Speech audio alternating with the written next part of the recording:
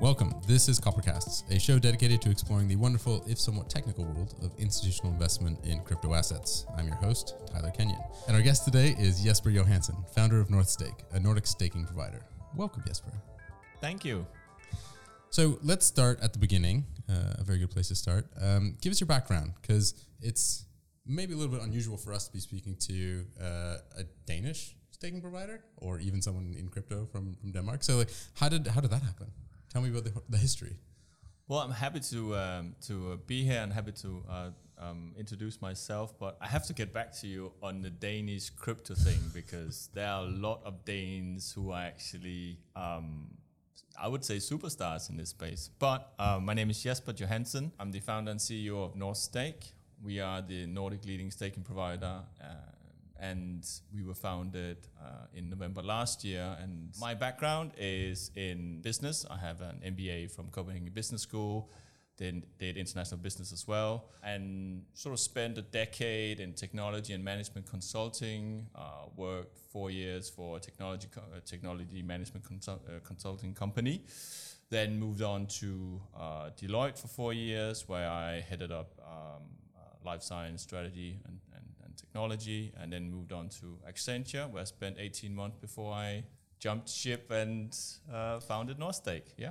On the face of it, it's quite a big departure to go from management consulting to a staking provider, like founding a staking company. So you must have been dabbling your toes in the crypto world for a while before that. So, I mean, what's your own origin story? When was the first time you heard about Bitcoin or bought some? What was that experience like? That's a great question. Yeah, and yes. So I think I bought my first Bitcoin and Ethereum back in late 2016-17. It sort of came about because I was working with blockchain technology and distributed ledger technology, working on use cases that could be applied in the life science space, advising clients on how to leverage this new technology. And I think back then we were still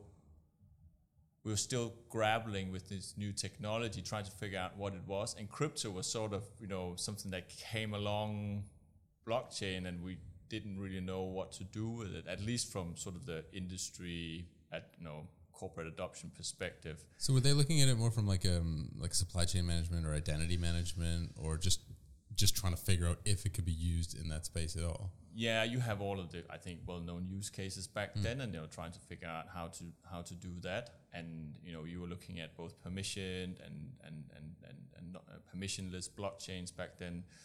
And I think it was not a very good answer, but the answer was always, well, you need to build the community out. You need to collaborate with your peers and your competition in order to make this work. And no CEO were willing to bet investments on that ever going to happen. And then you had this crypto thing on the side. And I was looking at Bitcoin and Ethereum, and people were on about, it was sort of the start of a bull run, and I said, okay, fair enough. I believe in Bitcoin, but I believe more in Ethereum because I saw it had utility. So I actually bought Bitcoin, but substantially more Ethereum, and then I said, all right, put it on a stick, chuck it in the closet. I'm not going to look at it for the next 10 years. And then... Did you keep that promise? No, but I still have it. So it's like 5 years later. 5 years later, it was like, oh my goodness, this is growing now. Right? This is really going somewhere. But at some point, you made the decision to start your own business. A staking business. So, I mean, what motivated that decision?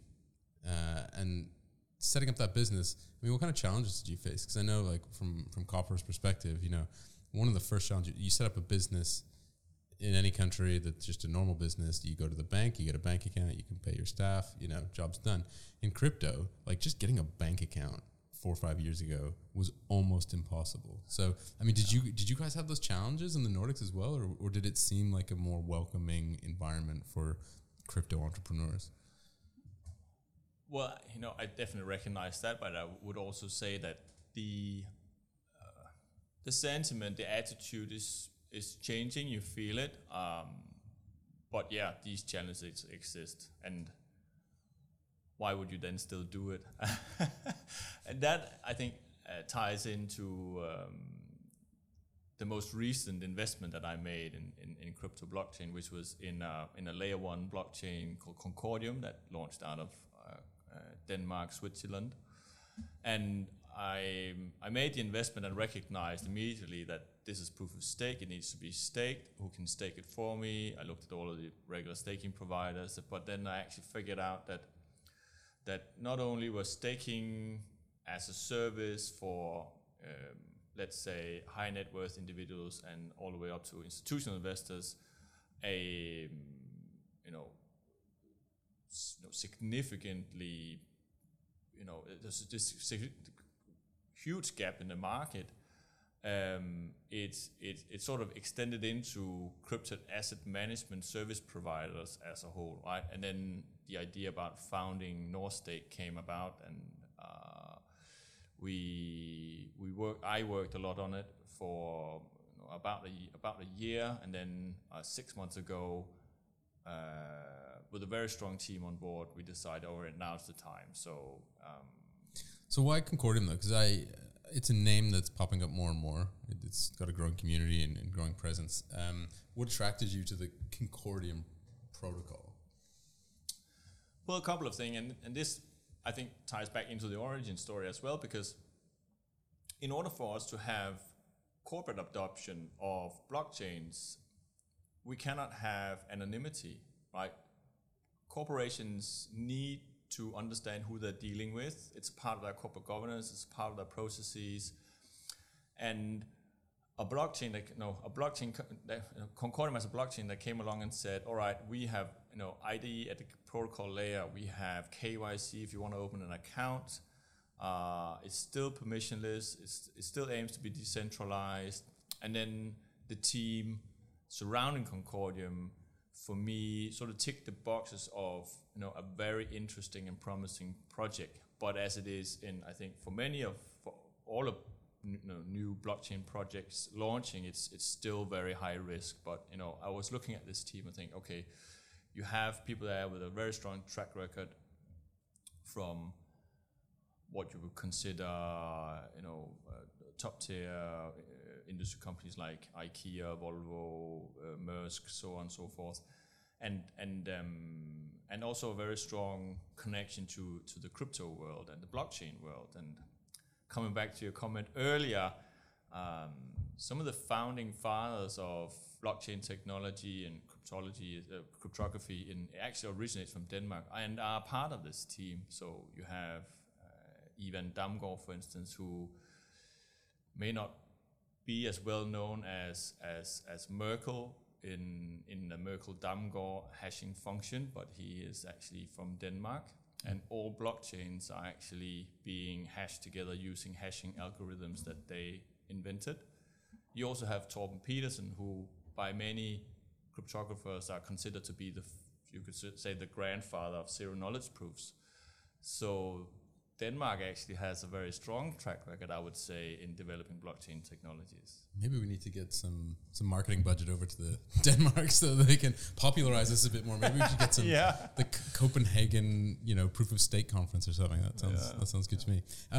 Let's talk a bit about your clients then, because you as you say, you've got that range of high nets up to like full institutions, but staking as itself, DeFi, it's not for the risk averse. So, are you still having to do a lot of education towards your prospective client base to dispel myths or to, lay out what the actual, security concerns are or ramifications? And, how are they understanding the space now? Has that changed over the last year? Is it changing going forward? Just talk to me a little bit about that conversation you have with clients. Yeah, so I think that they sort of fall into two categories, right? They fall into traditional finance. We understand the economics, we understand the finance, we think we understand some of the terminology, but they didn't own the decision to invest in a digital asset. But now here it is on your balance sheet, on your portfolio, in your portfolio. What are you going to do, right? And some of them are just like take it. You need to figure out how to, I just don't want to know about it because I have, I don't know. The FOMO argument. I have a lot, yeah, exactly. I have a lot of interesting stuff over here I'd rather do. That's someone I meet them sometimes. But we also have the ones who are very curious about it, right? Because they understand, as I said, the economics finance part of it, but what they know that they don't know is the technology, right? Now I notice that a lot of the people who are coming onto your show are from traditional finance or with finance backgrounds, and some of them have technology backgrounds as well. But it's very much on the technology piece that we are guiding and educating the investors, right? Because what does it mean to stake? What does it mean to be a part of the network? What does it mean to ensure consensus? Why is that important? And why are you getting paid for that? And all these questions come up. And unless you venture out to, some sort of analogy, it has to become a technical conversation at some point, which means that people need to educate themselves. And I guess the technology is so new and so complex that to create an analogy back to traditional finance or anywhere else so that they understand it, it might actually just further confuse things, right? Because there aren't any really perfect analogies to, proof of stake and zero knowledge proofs and things like that. No. I mean, it's, yeah. So the conversations are long then as well, right? Like the sales cycle isn't as tight as it could have been, maybe. Yeah. Okay. No, but you're right. It is long, and but these are very smart people as well. So you can maybe start out with an analogy and sort of latch onto that, but then very soon they figure out there's something here that I don't know, and then we venture into more technical discussions.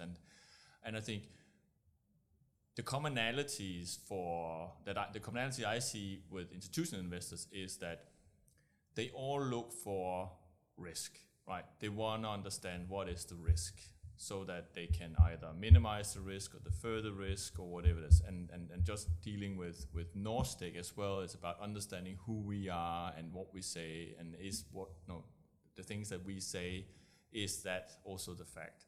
And once we sort of pass that hurdle, I think the conversation comes very natural, and then it becomes, okay, so what can I actually achieve with the investment that we have in crypto assets or digital assets, and what do we see as the future of staking? Are they typically more interested in that sort of like passive income that you can get from staking, or are they continually coming to you and looking for knowledge and advice on the wider ecosystem? Like, does ETH merge come up in conversations? Are they worried, or do they wonder about 2.0 Ethereum displacing other proof of stake blockchains because of the dominance of the Ethereum blockchain as it stands? Like, where does Ethereum factor into your conversations? Well, Ethereum factors in a lot, not necessarily on that's funny enough, that's not necessarily a technical discussion, because I think a lot of people understand, or think they understand at least, what they've heard about Ethereum. They know that it's they know it either as the world computer or the number 2 on on CoinMarketCap, but they understand that the risk associated with investing in Ethereum is marginally lower compared to, let's say, a new and upcoming project that you never heard about, and it's extremely liquid. And then you have all of DeFi, of course, as well, right? So I think the conversation is starting to form about, okay, how do I stake? What is liquid staking with regards to Ethereum? Why should I do that as opposed to just stake Ethereum? What are the expected yields? So on and so forth, right? Because now they've actually accepted that Ethereum as a digital asset, right? Mm. So if I think back over the past couple of years, and this would have been when you were making your transition from consultancy into crypto entrepreneurialism, 2020 was like summer of DeFi.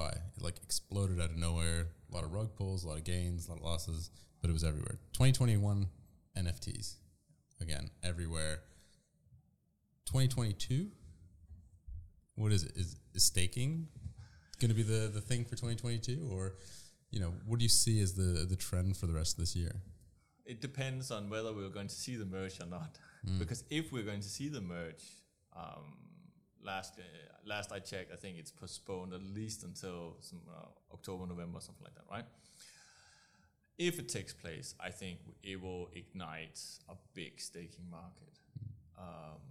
Maybe the biggest we've seen, and if not, I think we'll continue to see an uptake in NFTs, definitely. Yeah. Do you think if that staking really takes off, is it really going to show the institutional participation in the space, or do you think it'll still be quite retail driven? I think that Ethereum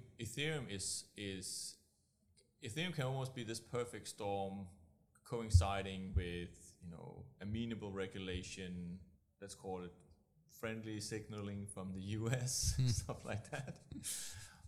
Perhaps we will even see very large allocators such as Fidelity or BlackRock actually making bets into this space now, not only talking about it but significantly increasing their exposure.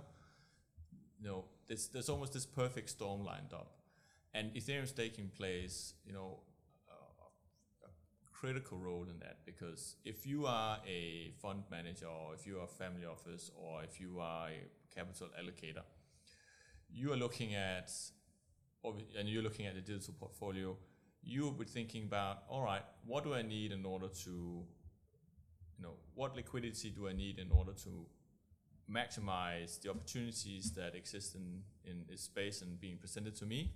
So the passive side of that strategy is staking. It starts with staking, because as opposed to DeFi, where you have suddenly a risk of rug pulls and hacks and everything else that we've seen, staking, and especially Ethereum staking, because it's so liquid, it becomes the closest that you can get to, let's say, a risk-free return in this space, right?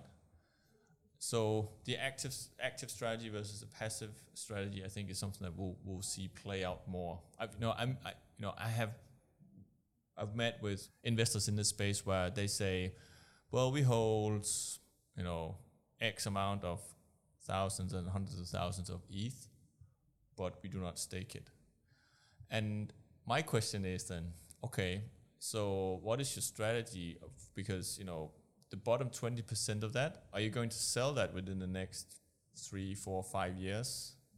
And the answer is no. They'll probably use the top 20% for posting collateral, all these kind of things. But the bottom 20 will never touch. And then the question is, okay, so why aren't you staking it? Never mind Lido and liquid staking. Why aren't you staking it just on the Ethereum blockchain? Because you would be better off by doing it. And then they start to scratch their head and they go like, but yeah, we don't necessarily technical capabilities. We don't understand. And this is sort of some of the proof points, at least I see, that there will be an emerging market of crypto asset service providers who understands the sort of the core blockchain infrastructure, can marry that into what is both decentralized finance, yield generation, and traditional finance. All these things come together, right? And that's, from also starting a new business, from a talent perspective, that's a daunting task. Yeah. Finding people who can understand both, that's really challenging. Yeah, I mean, we've talked about that with a few people, especially in the context of traditional finance. You look at all the people leaving the street or the city here in the UK.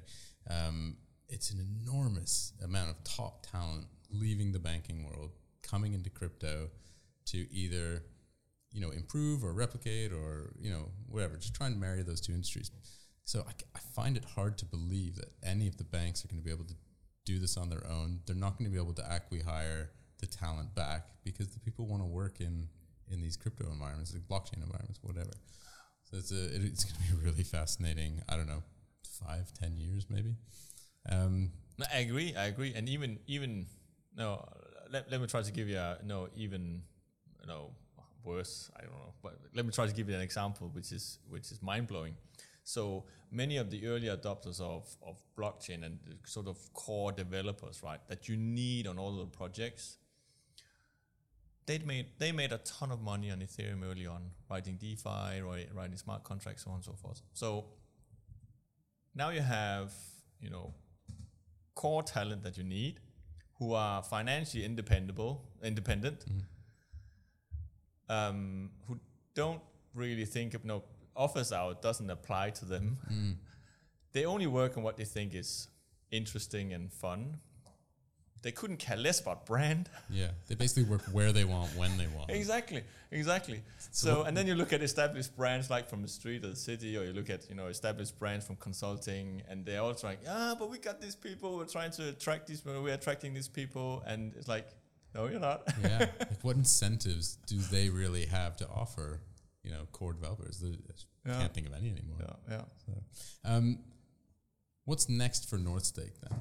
Because we know a little bit about you and what you've built. You don't have to give away the whole product roadmap, but what's exciting on the horizon that we should be looking out for? So I think up until this point, it has been staking has been very much driven by connect your wallet, earn passive income, and from an institution point of view, through custodians like yourselves, how can I stake, and then there's certain assets that can be offered, so on and so forth. And you also have very large infrastructure players, Figment, Blockdaemon, in this space, but they all that's technology, it's infrastructure. It all relies on the fact that you actually know how to operate these things, right? Our belief is that there will be many institutional investors out there who are looking for a service provider who can help bridge that gap. By that I mean, to give you an example, have a client come in and say, here's 2 million euros or US dollars. I need those to come into these stakeable positions. Can you help me do that? And that means taking custody of clients' assets, making sure that they can be traded on different exchanges, also traded OTC, then deployed into staking positions, and hold that long term in an environment. And that's the future for us, right? That is the simplicity in ensuring as an institutional client, institutional investor, that I can deploy capital, and I'm pretty sure it's going to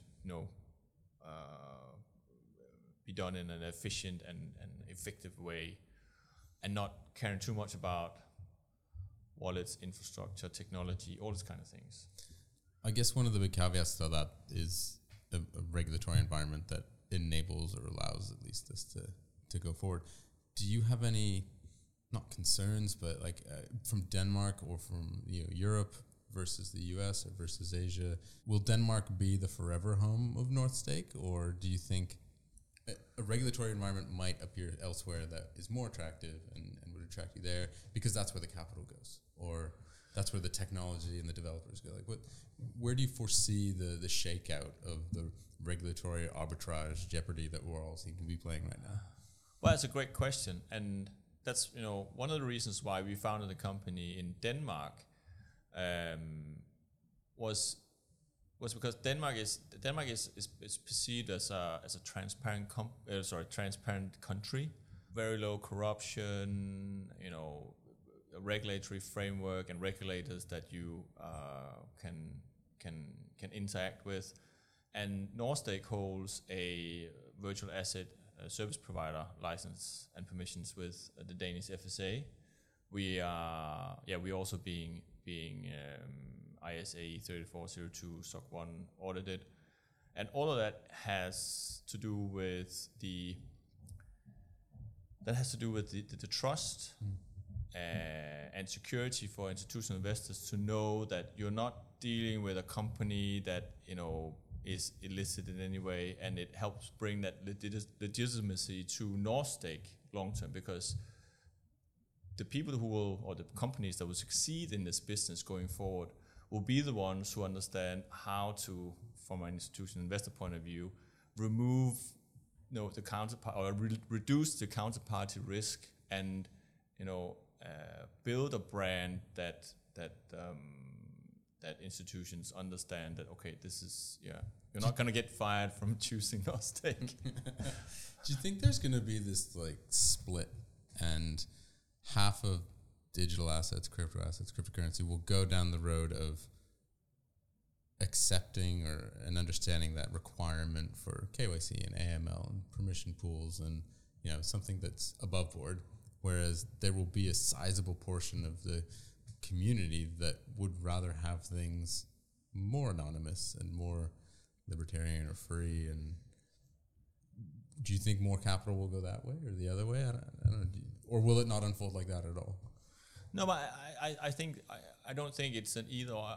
I think they will coexist. So, you know, regardless that we are, you know, DK based and a Nordic sort of crypto asset service provider or virtual asset service provider, we have clients globally, right? We have clients in Southeast Asia, in all of Europe, and also in South America, and those are clients that choose us because of the transparency and security and so on. But then there are also clients that we say no thank you to, because we cannot onboard them from an AML perspective or KYC perspective. They cannot show us where the funds came from, or they, you know, want to, you know, stake or acquire tokens from networks that are very, you know, anonymity driven. Mm-hmm. So, and they will still exist, but because they can exist in a decentralized world. However, I think, well, come to think of it, it's almost like we're back at, you know, when cash was a thing, right? It's, no, that's anonymous. You can sort of trade that, and now it's just digital, right? So the anonymity of cash in the old days, right? Yeah. I mean, coins and notes. That almost translates into the chains that offer those kind of services today, right? And then you have a more transparent economy running next to it. And I think history has showed us that, you know, which economy will see the most growth and but I do think that they will sort of coexist in that world. I wonder if there'll be a corollary one day, like, you know, my grandma still sends me birthday cards with $20 note in it, £20 note in it. Maybe the grandchildren of the future will get like $20 worth of Dogecoin in a wallet that's unregistered or something. Exactly. Yeah. Jesper, before we cut you out of here, there's 10 questions we ask everyone. So I'm going to run through them with you, if you don't mind. Yeah. Cool. So where do you see the staking industry in 1 year versus 10 years? So in 1 year, I think, fingers crossed, Ethereum will merge and a whole host of other factors will play out, and then we'll see a tremendous boom in staking. 10 years from now, I think, gosh, that's a long time. 10 years from now, I think it will be, you know, a way. I get this analogy all the time that staking is very much akin to like a fixed income product. I understand the analogy, but I also think that staking is different. But I do think that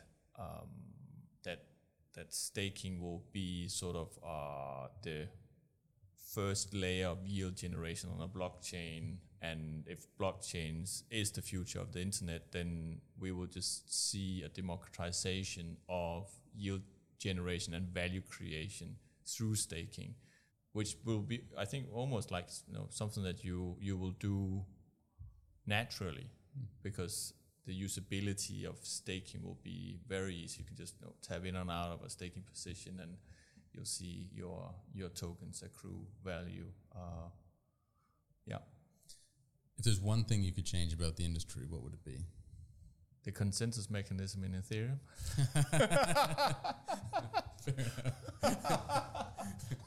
Okay. Is there one piece of technology in your own life that you couldn't live without? Yeah, I'm gonna hate myself for saying this, but probably my phone. On your weekends, if you get time off, what do you find yourself doing? I prioritize spending time with my family, so my wife and our two lovely kids. Do you have any catchphrases or mottos that you live by? Yeah, challenge your assumptions. Who should we all follow on Twitter? The Ukrainian Prime Minister. Good shout. What was the last thing that surprised you? My daughter. Who's the next guest we should have on the show? Rune Christensen from MakerDAO, founder of MakerDAO. Good shout. Last question. If you somehow managed to meet Satoshi, but you only got to ask one question, what do you want to know? See, I've heard this question before. Everybody says his keys. We've had some interesting answers to this question. So, what do you want to know? You've got a private audience with Satoshi. Congratulations. I mean, I think I don't have any questions. Just congratulations. I wonder if he's got that enough. I don't know how many people just offer him good wishes and congratulations. That's probably a good one. You know, I actually work on the assumption that it's a she. Yeah. Fair. Okay. Are there any movies that you can watch over and over again and never get tired of? Yeah. Coming to America. Oh, classic. Great film. Cool.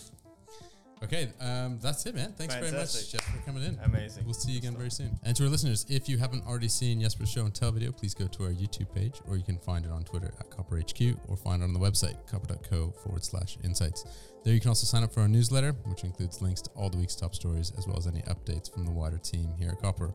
If you've enjoyed listening to the podcast, please give us a good review in whichever streaming platform you're using. And if you want to get in touch, you can always reach me, Tyler, on Twitter at CryptoTSK, or you can email me directly, tyler.kenyon@cover.co. If you'd like to be a guest on our show, or if you know someone who should be, we're here to talk all things institutional crypto.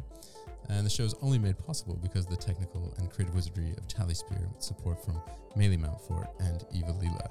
New episodes coming out soon, and in the meantime, stay safe.